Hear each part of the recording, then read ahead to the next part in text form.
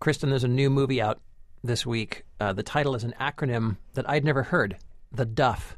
That would be the Designated Ugly Fat Friend, which I think wasn't really the term we used back in our day when we were kids. I don't remember ever hearing that term when I was in high school. Did you have another term? Did you have any kind of similar term? No, but I remember there was a movie out a couple years ago called The Hottie and the Naughty. Sure, yeah. And which I never saw, but it was Paris Hilton, wasn't it? Paris Hilton was in it, yes. Well, that explains why you never saw it. But I mean, I don't remember the Duff was that. I mean, I feel like this might be a product of our acronymized society. Everything's LOL and OMG. Because all the kids are so smart now, yeah. And so, also So they can't say complete words that well, so they want to say Duff. Hello, old man, and get off my lawn. I know. Stop using acronyms. Clint Eastwood and Gran Torino. I don't want you to YOLO all over my lawn. I don't even know what that is either. So, The Duff, new teen film, but I feel like there haven't been that many great teen films, that many interesting teen films in a long time. People almost don't make teen films anymore. I feel like at least once a year we have a teen movie that we love. There was that Aubrey Plaza one last year where she loses her virginity that I liked and you did not like much. You liked that. I really liked that one. We loved Easy A couple years ago. Easy A was great. Yeah, I mean, I think that at least one really good teen movie comes out every year. Well, we'll see if The Duff stands up. I did not like To-Do List, as you know. The To-Do List is the Aubrey Plaza one I just mentioned. Right. Yeah. Okay. All right. We'll see about The Duff. We're also going to talk about, of course, Hot Tub Time Machine 2 and yet another Kevin Costner sports movie. With race involved. Yes. That's his thing lately. McFarland USA. We'll talk about all three of those. Plus, we'll also give you some extra action-packed Oscar content. We've got interviews with many, many Oscar nominees that we've interviewed over the past year. We're going to play you some samples of those. And what else do we got going on, Kristen? As usual, trivia. Hello. How could I forget? We never would miss trivia. All that and more in a minute. But first, let's introduce ourselves. I'm Rafer Guzman, movie critic for Newsday. And I'm Kristen Meinzer, culture producer for The Takeaway. And this is Movie Date. A teenage dream is so hard to beat. Every time she walks down the street, another girl in the neighborhood. She was mine, she looks so good. Kristen, why don't we start with Hot Tub Time Machine 2? You know, I love a hot tub and I love a time machine. Who doesn't? And when the first Hot Tub Time Machine came out, you and I were maybe I'm lying. Maybe I was super excited about it because I thought the title was hilarious. You were excited. I was super excited about it. And as you know, I also really loved Snakes on a Plane. And I just thought, let's have all movie titles be literal for a while. And right. Yes. And it really is. The title does not lie. No. It's a hot tub time machine. That's right. We've got Craig Robinson, John Cusack, Rob Corddry, Clark Duke. They're the misfit crew that jumped into the hot tub time machine. They traveled back into the 80s, learned a few things, decided to make a few changes to their lives, came back in the future, and now we are facing all of them again, but not John Cusack. No, there's just a little bit of a snippet of him in this. Little hiccup of John Cusack there. A photo and one little tiny bit of maybe some footage. Is that right? Yes. Yeah. Like, he's off doing other things now. That's right. So the three are still in the new sequel, Hot Tub Time Machine 2. They're going to travel to the future, actually. They're trying to chase down an assassin. Here's a clip. This is different. It's like a Scandinavian gay bar. Looks like a Miami IKEA. Dude, it looks amazing. I mean, look how classy it is. It's like a museum. Who's this? I think it's Jacob. Why am I bald? What did you do? So here they are, accidentally in the future. Yep. Clark Duke, who, he's the poor kid who just isn't given any respect by his dad, Rob Corddry, or by Craig Robinson, or any of these grown-up friends of his dad's. And in this movie, in that scene, we're seeing, maybe he gets his comeuppance. Maybe in the future things are going pretty well for him. Exactly. And, that's just one little element of what's happening in the future. And mind you, they didn't mean to go into the future. That was a mistake. Yes, they meant to go into the past, but crazy things happen when you're in a hot tub time machine and drinking, huge amounts of booze. Yeah. You have to be blackout drunk for it to work. That's right. And that's explained once again very vaguely by Chevy Chase as the hot tub time machine repairman who magically appears and disappears. So, as I recall, you liked the first one quite a bit. I thought it was completely idiotic, but enjoyable. Yeah, I thought pretty much the same thing. Idiotic, but enjoyable. Idiotic, but enjoyable. And what I remember of it was liking the movie's, this might be an overstatement, the emotionally driven core of the film. In which you have these adults who are going back, they get a second shot at youth, and they're going to try to do some things right and relive their past and correct some mistakes. And of course, me being an adult who lived through the 1980s, that resonated with me. So what did you think, first of all, about the new film? And tell me specifically, Kristen, did you miss John Cusack? I did miss John Cusack a little bit just because I felt that he was part of the original crew. Yeah. And also, I'm just going to say this right now, Rob Corddry, it was just a little bit too much Rob Corddry for me. Well, he has now pretty much become the star. Yeah, and there's just, and I felt that the balance was thrown off by not having John Cusack there because it became so Rob Corddry all the time. And right. And he's deliberately not an enjoyable character. He's right. supposed to be the most irritating, egotistical, hot mess, and not necessarily likable. And that means that sometimes I just felt like, oh, enough of you, Rob Corddry. Enough, Lou. Yes, enough of you, Lou. Okay, all right. So, second question. I agree with you. My second question, they replace John Cusack's character, Adam, with his Adam son, Scott. Adam, named Adam Jr., played by Adam Scott, which I thought was kind of confusing, frankly, especially when I was trying to write my review. Yes. And so now you've got Adam Scott from Parks and Rec, right? Yes. And many other things. So now he is kind of taking over the John Cusack role. Could you just explain to me what his character is supposed to be? You know what, Rayford? This is a trick question. I can tell by the look on your face because there is no right answer. I'm smirking. Now, yeah, is he Ed Helms in The Hangover? Is he like who is he? Is he John Cusack? Is he right? What is he? Who is that? Why does he go to a sort of fashionable Miami style nightclub and ask for a piece of fruit at the bar? The whole time I kept thinking, is that a type of person? Is that a character I'm supposed to recognize? I couldn't understand. Is he supposed to be pee-whipped because he keeps checking in with his wife to be, and then oh, sorry, I didn't get that. Oh, sorry. Oh my gosh. Now I really am making references yes. from the. Oh, sorry. Henpecked, let's say. Oh, sorry. Okay, I understand what you're saying. Yeah, right. Is he the henpecked groom to be? Is he the one guy who can't be a full-on dude because he likes his lady too much and respects her? Right. Exactly. Yeah. Very unclear. I found him intensely irritating as a character. I thought he threw the entire what little chemistry there was between the other guys that was left. I thought he destroyed it in every scene. I thought that was sad.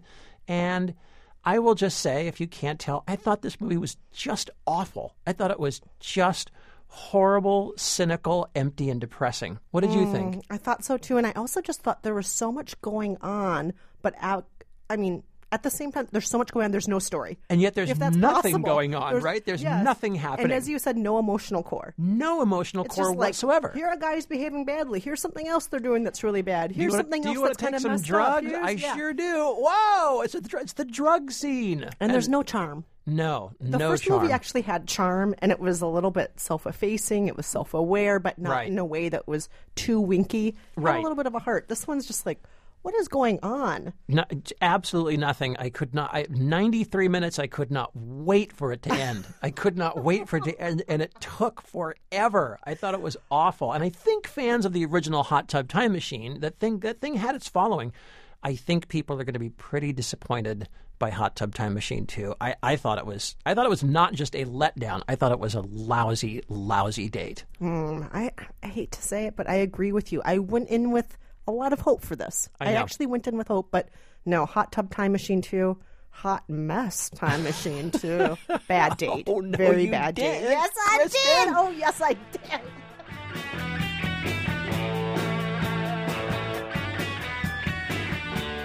All right, let's see if Kevin Costner can lift our spirits in McFarland, USA. As you were saying, this is the second film in a row to star Kevin Costner and a supporting cast of ethnic minorities. We just talked about Black or White, in which he played a lawyer who was accused of racism by a bunch of black people who turned out to be just totally wrong. And so I had some concerns going into McFarland. He plays Jim White. No, his name is Jim White? His name is Jim White, no, Kristen. His it's name is Jim not. White. But don't blame the screenwriters. This is a true story set in the late 80s, 1987 to be exact. He's a new coach at a predominantly poor Latino high school in McFarland, USA. He doesn't want to be there, but he's made some bad decisions in the past. This is pretty much the only place he's going to be able to find a job. He gets the idea that maybe he could teach these kids a little something by taking them off of their football team, which is a complete joke, and turning them into runners. McFarland has never had a cross-country track team, but he thinks that these kids have what it takes. Here's a clip. Every team that's here deserves to be, including you. But they haven't got what you got, all right? They don't get up at dawn like you and go to work in the fields, right?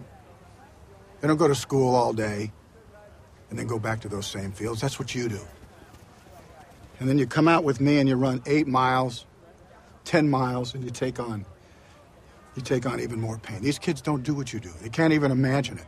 Now, this is a kind of film that seems to come up again and again. We look at it and we laugh and we say, oh, look, a white person going in to rescue minorities. The The blind side. A white person going in to teach you the violin. Or a white person who's going to teach you that if your choral group works together, you can win the choral contest. Right. You can do anything because you're minorities and I'm teaching you math.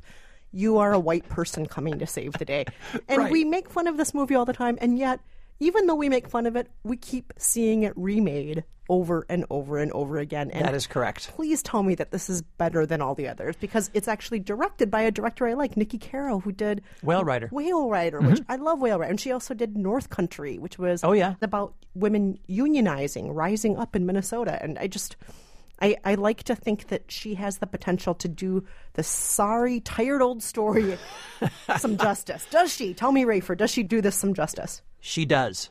You're kidding. I actually thought this was a pretty good, solid film, despite the fact that you have seen this a million times before, and in fact, pretty recently in $1 Million Arm, and The Blind Side, 23 Blast, When the Game Stands Call, Coach Carter. I mean, you can list a long, long list. I guess Coach Carter's going back away, not fair.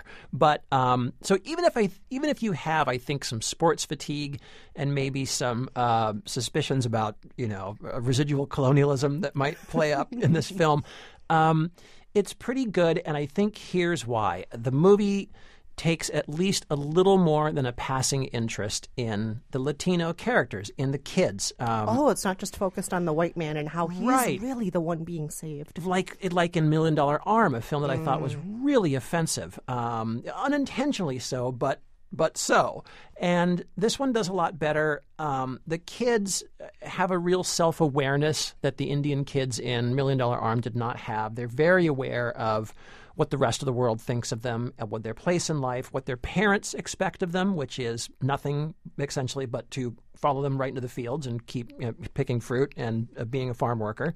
And you feel all that kind of coming down in their heads, and you feel for them.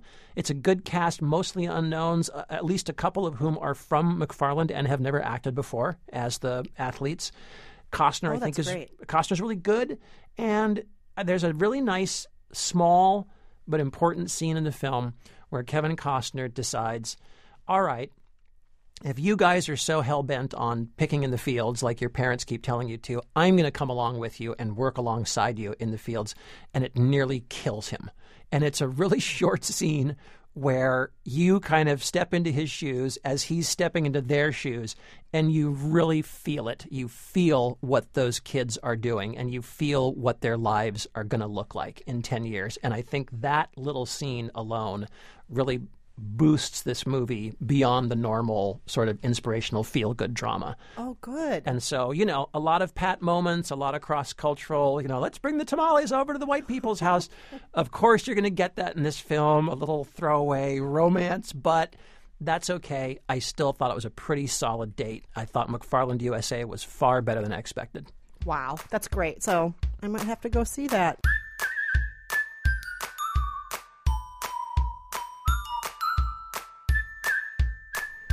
All right, Kristen, tell us all about the Duff. I'm too old to explain this, Kristen. I'm too old. I don't get it.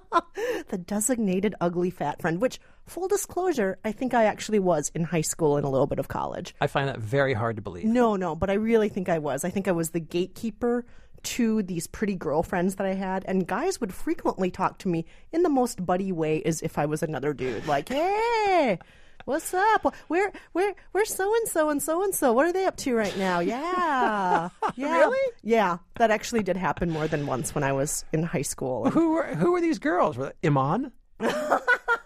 I'd say you're a very attractive woman, Kristen. You're I find so it nice, very hard to Rafer. believe. You're so nice. That's why we're co-hosts of this podcast, because you look past everything and just see me as a nice, pretty woman. That's why. Yes, but they saw me as a nice, approachable equivalent to a male. So And you say you know the feeling. I know that feeling. But I think what this movie is saying in its explanation, when we first find out that our main character, Bianca, when we find out that she is the designated ugly fat friend, her next door neighbor since childhood, who's this very popular jock, and they're friendly with each other despite the fact that they run in different circles on the high school campus. We find out from him, the way he explains it is, it's all relative. It's not a bad thing. You're not really, ugly and fat. It just means right, just a word. You're just not the most hot amongst your friends. Whether Right. it's the teachers, whether it's the computer nerds, even the football players have the Duffs amongst them who are hot, but maybe not as hot as their buddies. That's what he is saying to Bianca. But Bianca, she doesn't like hearing any of this, and she goes back to her two best friends who really do look like they could be in like 17 magazine. Boy, do Gorgeous they best ever. friends. And she decides she needs to really tell them how she feels about this. Here's a clip. How could you guys not tell me this whole time that I was your Duff? Or what? Your designated ugly fat friend. Yeah. Wesley told me everything. Since when do you care what Wesley Rush says? Because it makes sense. I mean, why else would two super hot, popular girls want to be friends with somebody like me, okay? It's because you're using me to make yourselves look better. Just because you think one of us is better looking than...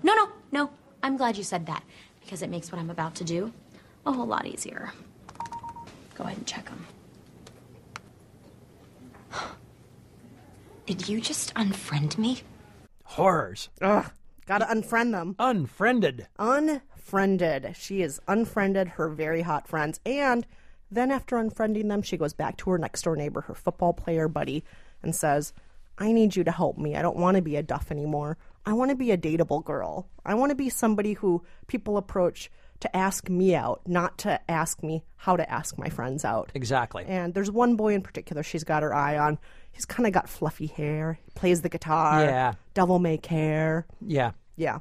Kind of skater, musician, dreamy artist type. Yes, that type. Yeah. And we should note, Bianca, she's not ugly or fat, but she does wear like overalls. She wears kind of messy. Oh, the overalls are the improvement. That's actually when she's gone on the makeover shopping spree, which she mostly shows up wearing pajama bottoms and a hoodie. Yes, and, oversized T-shirts. Right. And she doesn't style her hair, and she doesn't wear a lot of makeup. And, we all know this person. Yeah. It doesn't mean she's ugly. She's just not polished in any way. Yeah. Yeah. So what did you think, Kristen?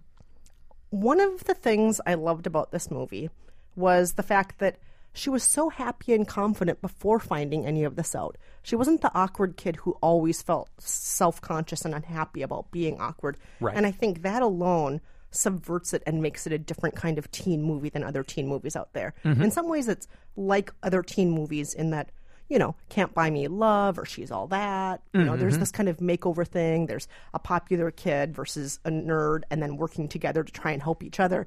Some of these are old tropes in teen movies that we've seen before. And, I think it's even paying homage to a lot of older movies like The Breakfast Club and so on, the way the movie's introduced. It opens up with a Breakfast Club quote, Yes, basically. exactly. So, and I like that it's paying homage to those other movies, and it's hitting all those same buttons that you want pushed when you Yes. watch a teen movie. And yet when you push those buttons, it kind of subverts things and what comes out after you push the buttons. Smarter than I would have expected. Uh-huh. And a little different than you'd expect ever. And I thought that was great. I thought Yeah. the messages this movie, I hate to say that because I don't want people to think, oh, it's a message movie. But I feel that it's sending messages that are good messages for kids to hear. Yeah, I totally agree. I was a little, the first thing I heard in the movie, as I said, was a little reference to The Breakfast Club, and I kind of thought, well, all right. So I know this film has seen other teen films now, and I know that it's going to aim high. And I thought it just completely struck gold. I thought this movie was so fun and so funny and so smart, and I think. For a couple reasons, it's based on a novel. Yes, written by a teen herself when she wrote it. 17. She was 17 when she wrote it. She's like 23 now. Cody Keplinger. And I haven't read the novel, but while I was watching the film, I just kept thinking, this all seems so true. I mean, my high school was very long ago, and many things have changed, and kids are different now.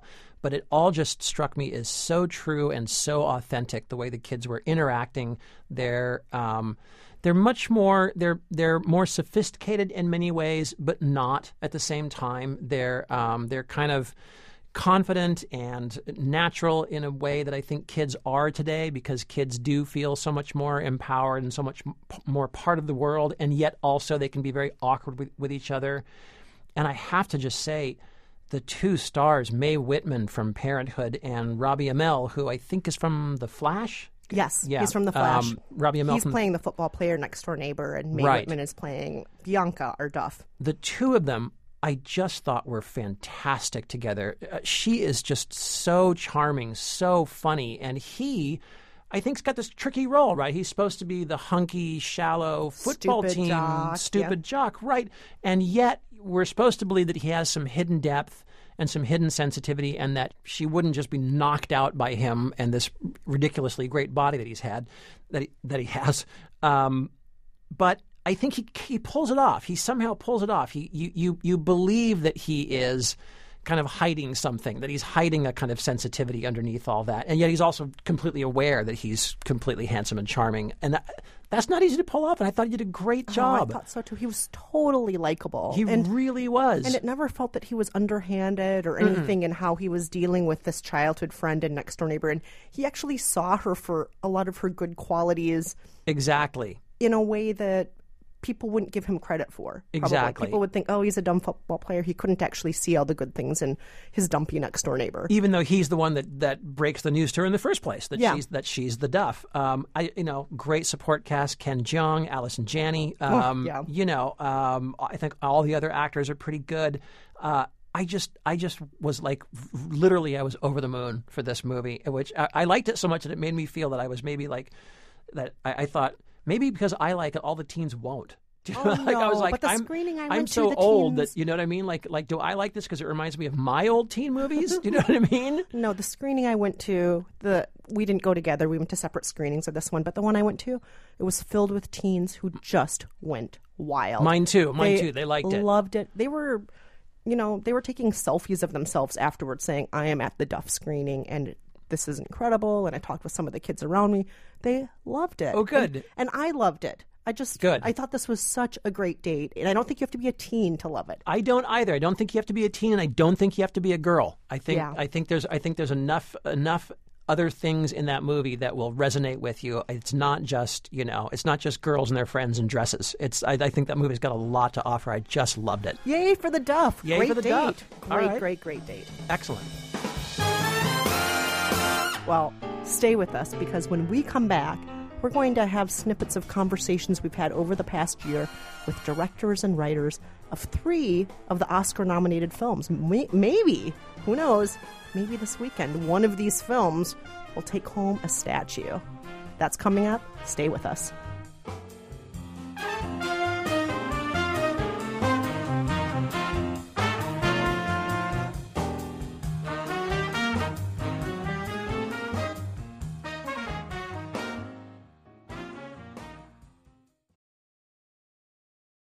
I'm Rafer Guzman. And I'm Kristen Meinzer. And this is Movie Date. And a reminder to listeners, you can always visit our Facebook page, facebook.com/moviedatepodcast, to tell us how you feel, to take a listen to how we feel.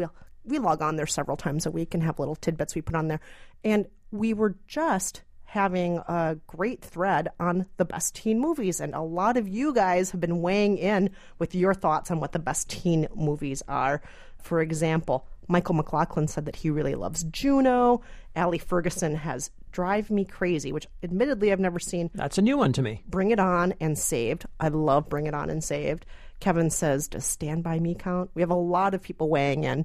I don't think it does. I don't think it does, Kevin. What? You don't think so? High school movie? Teen movie? I don't know. Teen movie. Preteen, I think. Okay, well, we'll have to go and take a look back at that. All right. But yeah, definitely, folks, visit us at facebook.com/moviedatepodcast. Now, let's revisit some of the great conversations we had over the past year with some of the Oscar-nominated directors. Remind us about Whiplash, Rafer. So this was a movie that came out of Sundance, written and directed by Damien Chazelle. He was 29. I think he may still even be 29. He's extremely young. Young kid. It's his second film, and it's based on his own experiences as a high school jazz musician. The film stars Miles Teller as a college-age jazz musician, drummer, who's trying to be one of the greats. His teacher, Terrence Fletcher, played by J.K. Simmons, who is up for Best Supporting Actor and will He'll get it. Indubitably, certainly, will most likely get it. He plays Terrence Fletcher, this teacher who is an abusive, sadistic, ruthless mentor. Great film. You and I both just went crazy for this movie, and we got a chance to interview Damien Chazelle. And he started off just by explaining to us how much of this movie is actually based on his real-life experiences. I was a jazz drummer myself in a pressure cooker kind of jazz orchestra. In my case, it was in high school, so it was a little different. But it was, a program that was treated very much like a college or professional program and sort of would travel around the world and play competitions. And the conductor inspired a lot of fear. So I wanted to kind of create a character who was a little bit in that sort of mold, but also, particularly explore this weird sort of relationship between mentor and mentee and conductor and musician. And it winds up really focusing and really kind of distilling into the need to find approval from one single individual and what that kind of does to your psyche. I think that's such a fascinating relationship because the student is such a perfectionist and needing approval so badly. And you realize at a certain point in the film, he wouldn't be abused if he didn't need his tormentor so badly, right. Which is complicated because you don't want an abusive victim to ever be complicit in the abuse. How did you walk that line in depicting this relationship? Because you don't want it to be a story of it's his fault. Right. I mean, I think it's. I think at the end of the day, the character that J.K. Simmons plays, Fletcher, sees immediately what he can prey on. So he sees at once someone who's the perfect victim to his methods, but also ultimately the perfect, victor, someone who actually will sort of carry it through to the end. So I see it as even though the entire movie is told from the point of view of Andrew, the structure of the movie is really like one long lesson that Fletcher has, created for him. There's a lot of great details in this movie, and one of the ones that I like is a poster in Andrew, Miles Teller's character's dorm room. He's got a little picture. I think it's of Buddy Rich, his hero. Yeah. And the quote, I may get it wrong, but the quote is, if you don't practice, you end up in a rock band.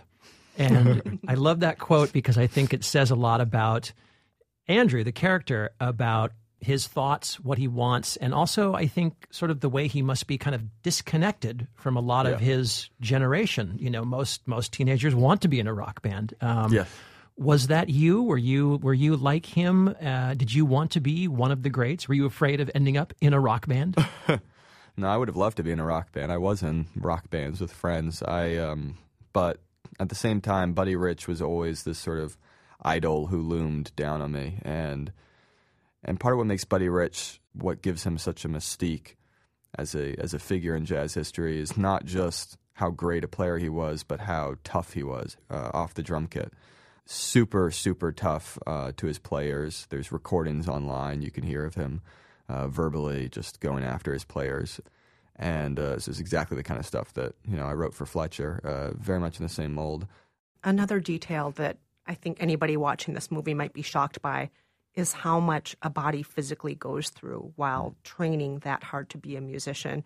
How many of these details are exaggerated and how many are real? And I'm specifically talking about you're bleeding on your drums. Depends on how thick your skin is, literally. Blisters immediately start happening, and if you have weak skin, your blisters bleed, and then your blisters tear. And so I remember having to work through the pain. My hands were always just in stinging pain while playing. And I put on screen what I went through. So there's not a drop of blood on in the film, by which I mean the blood that rises from drumming, not from other stuff. That is not that I didn't experience myself. Well, Damien Chazelle, thank you so much for being here with us today. Thank you so much. Damien Chazelle is the writer and director of the new film Whiplash. Now, The Theory of Everything follows the story not just of the great physicist Stephen Hawking, but of his wife, Jane Wilde, who he married back when he was in university. And she got together with him, and very early on, he was diagnosed with motor neuron disorder, and how that marriage played out, the challenges of that, all of that is profiled in this movie. And I was lucky enough, unfortunately you weren't there, Rafer, but I was lucky enough to sit down with James Marsh, the director of The Theory of Everything, and to talk to him about this and about why he chose to focus on this portrait of a marriage rather than just a person, and why he chose to do this in feature film form rather than documentary, because he's best known for doing documentaries, including Man on Wire, another Oscar-nominated and actually Oscar-winning film that came out a few years ago. And this is what he told me. One of the reasons I wanted to make the film was it wasn't a biography of Stephen Hawking and didn't attempt to be. It was a portrait of a relationship and a marriage. And that was, for me, much more interesting territory than a conventional cradle to where he is now biography. And I felt that actually, as a documentary filmmaker by background, in fact, a screenplay, a dramatic film, was a good way of exploring that part of his life in a way that you couldn't really with a documentary, because you wouldn't have been there to document that marriage. And also, I was very intrigued by Jane Wilde, who became Jane Hawking, and the fact that the screenplay and the story we were telling gave her an equal voice in the film. And that felt to me to be the most important aspect of it, in a way, to have a perspective from the person who cared for him and enabled many aspects of his life to continue as they did. Now, Jane Wilde, this is actually inspired by her memoir, is that right? That's correct. This film was inspired by her second memoir, which was written quite a bit after they separated and divorced, and had I guess, a more generous perspective on the relationship. And I met with Jane several times before we made the film, and went on a very interesting tour around Cambridge with her, where she was able to point out all the many impediments that she would encounter with Stephen and 3 children, and how difficult it was at that time to get around Cambridge. And she almost single-handedly made Cambridge a friendly place for disabled people. She seems in this movie like an incredible woman, and Stephen Hawking also seems like an incredible human, but not perfect. He seemed to display all the vast types of emotions and contradictions that we as humans display when we're in relationships. Indeed, and the relationship ends in failure, essentially. There's much to celebrate and enjoy about their steadfastness together. But like so many other relationships, it doesn't endure. In fact, all of our relationships don't really endure, I guess, when you come to think about it. They either end in a failure of people or mortality, if you like. So, yes, it's trying to be a truthful portrait of that relationship. And so, yes, it does try and show you an accurate portrait. And both Jane and Stephen separately have said that they find it to be broadly true. And Stephen, he actually played a role in this movie, which we don't necessarily see, but we hear. Can you tell us about that? Yes, well, we met with Stephen before the film went into production and got his approval for the screenplay. I'm not sure he was wild about the idea, given the provenance of the story, which was his ex-wife's memoir. Mm-hmm. But he was able to understand that it was a dramatic film and was taking his story and telling it in very broad strokes. He came to the film set when we were working on the film in Cambridge, and I think enjoyed the scale of what we were doing. He came when the May Ball scene in the film was being staged. And then towards the end of the production, we had to show him the film, and that was obviously a very nerve-wracking occasion. As a filmmaker, you're used to showing the film to producers, and you expect sometimes to have a tough time, but this was altogether a different experience. And also it takes him quite a while to communicate, so after the screening was over, we had to wait quite a while, given the nature of how he communicates with his voice, to understand what he made of it. But his proclamation was that he found it to be broadly true, and then volunteered his actual voice for us to use in the film. So he became almost a character in the film at that point. He was already, of course, in a fictional, dramatic way. But the voice made a big difference to the way the film worked for me personally, and it changed the film in a very mysterious way. So the voice you hear in the film is, in fact, Stephen's voice. And that felt like an endorsement to the film, too, that he was able to offer that to us. James Marsh, thank you so much for joining us today. Thank you. That's James Marsh, the director of The Theory of Everything, nominated for Best Picture, but also Best Actor for Eddie Redmayne. And I think Eddie Redmayne's going to bring this home. Absolute shoe-in for Eddie Redmayne. Absolutely. And the great Felicity Jones, who plays Jane Wilde, is also nominated for Best Actress. And we don't think she's going to get it, but she was really just fantastic. No, it's nice to see her on the list, I think. Yeah, it is. She was just fantastic. Now, the third nominee for Best Picture we're going to talk about now is The Imitation Game. We're lucky enough to sit down with the director of this film as well as the writer of the film. And their names are Morton Tilden, he's the director, and the writer Graham Moore. For those of you who don't know, The Imitation Game is about Alan Turing, the mathematician, cryptographer during World War II, played by Benedict Cumberbatch. He helped shorten the war considerably, got much credit for doing that by Winston Churchill, by all accounts a hero. And then several years later, when it was discovered that he was gay, he was prosecuted for that and actually chemically castrated. So it's a really compelling story, not widely known. And The Imitation Game is also up for Best Picture. Benedict Cumberbatch up for Best Actor. And Morton Tilden up for Best Director. Graham Moore up for Best Adapted Screenplay. The film's got 8 nominations in all. And we asked the writer, Graham Moore, how he stumbled across the story of Alan Turing in the first place. I was this tremendous kind of computer nerd growing up. I went to space camp. All right. I went to computer programming camp.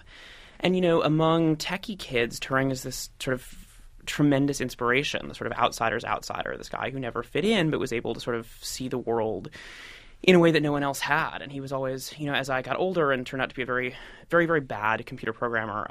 So I went and became a writer. But after I became a writer, it was always like, how come no one has told Alan Turing's story on screen? It's this amazing true story that not a lot of people know. It felt like the sort of secret history of World War II, a secret history of computer science that had sort of been written out of a lot of kind of popularized narratives of both the war and of the development of computers. But it always seemed like it really deserved a proper sort of cinematic treatment. The Imitation Game is one of several biopics coming out right now, and of course, all biopics usually get the accuracy scrutiny treatment from the press, and you guys have gotten some of that. Mm-hmm. Fact checking with historical films is always a little bit. I think it's in some sense a misunderstanding of how art works. Mm-hmm. When you look at Monet's water lilies, they don't actually look like water lilies. They look like how it feels to look at water lilies. And the goal of a film like this is to recreate the experience, to bring the audience into the mind of Alan Turing, while at the same time telling his story, fairly and accurately and truthfully. All the major things are true. But as Graham says, what you have to do is sort of capture the spirit of Alan Turing.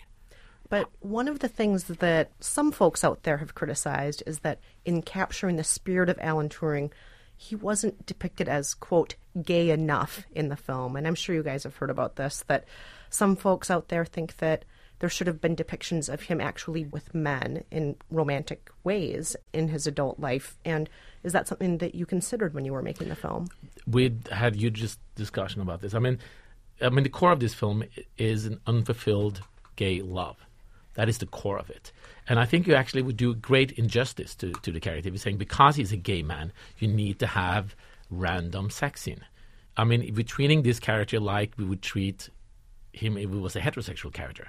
You would show what the narrative needs, what the story needs. I mean, first of all, it's also, he described Bletchley as a sexual desert. It's also why he had, that's his own word, and how he described it. I think that Alan Turing is gay in every single frame of The Imitation Game. We just don't see him having sex, but that doesn't make him not gay. Like I think that's a reductive view of homosexuality and a reductive view of sexuality in general, that it's only about the act of sex. Where were you guys in your filming process, or if you were done, where were you when you heard the news that he had been posthumously pardoned by the Queen. It was like a month after we wrapped. I mean, which is great. I mean, it's great that he gets the attention to Alan Turing, but in many ways, there's nothing to pardon him for. I mean, he never did anything wrong. It's the law, he was in some gross indecency in the 50s, and that was just for being a gay man. And that this law existed up until the mid-60s in the UK. So, I mean, there's 50,000 gay men was prosecuted by the same law. And is that right? 50,000? 50,000. They should all been pardoned. I mean, there's nothing to pardon them for. I mean, I got this lovely email from a man who says, I'm a 92-year-old man. I was, prosecuted from the same law as Alan Turing for gross indecency. And, I watched your movie in tears. I'm just thinking that it shines a little light on that great injustice that happened to so many men. Morton Tildum is the director of The Imitation Game. Graham Moore is the writer. The film is nominated for Best Picture, and both of them are nominated for Oscars as well.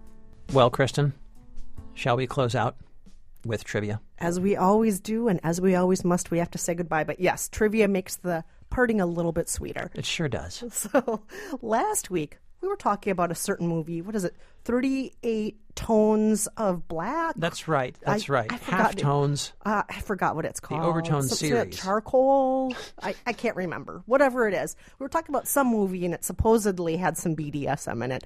And so we played a clip of another movie that had some BDSM in it. And here's that clip. Rebecca, when you first met Andrew, how did you know that he was like you?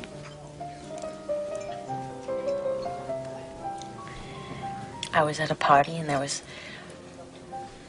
a huge crowd of people, but we just saw each other and we knew. Just like that? Yeah. We asked you to identify what that movie is, and we got a lot of right answers. Here's one that we randomly selected from the pool. My name's Giacomo Santangelo. I just listened to 50 Shades of Grey podcast from this past weekend, and the answer to your trivia question is Body of Evidence, the craptacular film with Madonna and Willem Dafoe, but more importantly, Frank Langella. Anyway, that made me laugh. That took me back quite some time. I don't know if I would call it a BDSM film. I would call it a really, really bad movie. Excellent, Giacomo. Wow, great work. And very Italian name. That's like from Italy. We love that name. Yeah, we want to hang out with you and do Italian things, whatever that means. I don't know what that means, Kristen. I'm going to leave that one alone. All right. So for this week, we've been talking about the Duff and teen films and all the great teen films that have been out there.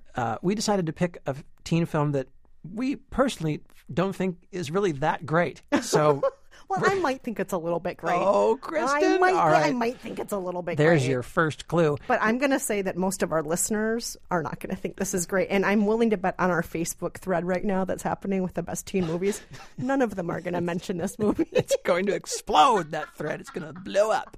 All right, here's a clip. Everybody, I have something to tell you. I'm not Sebastian. I'm Viola. Wait. You're not Viola. Yes, I am. No, I know Viola. I kissed Viola. You kissed me. What are you talking about? I didn't kiss you. The girls' team at Cornwall got cut, and the guys wouldn't let me go out for their team. So, I've been pretending to be my brother while he was in London for the past 2 weeks. Ow. So I could make the team and beat Cornwall.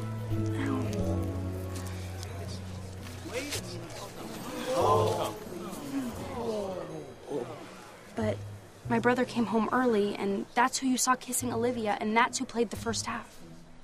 Great stuff. That's great stuff, Kristen. Wow, what an interesting teen movie that is. Again, so many lessons to learn. You'll laugh, you'll cry, you'll learn something. If you know the name of that teen film, give us a call, 5717-MOVIES. And again, visit us at facebook.com/moviedatepodcast. A secret safe, a secret care.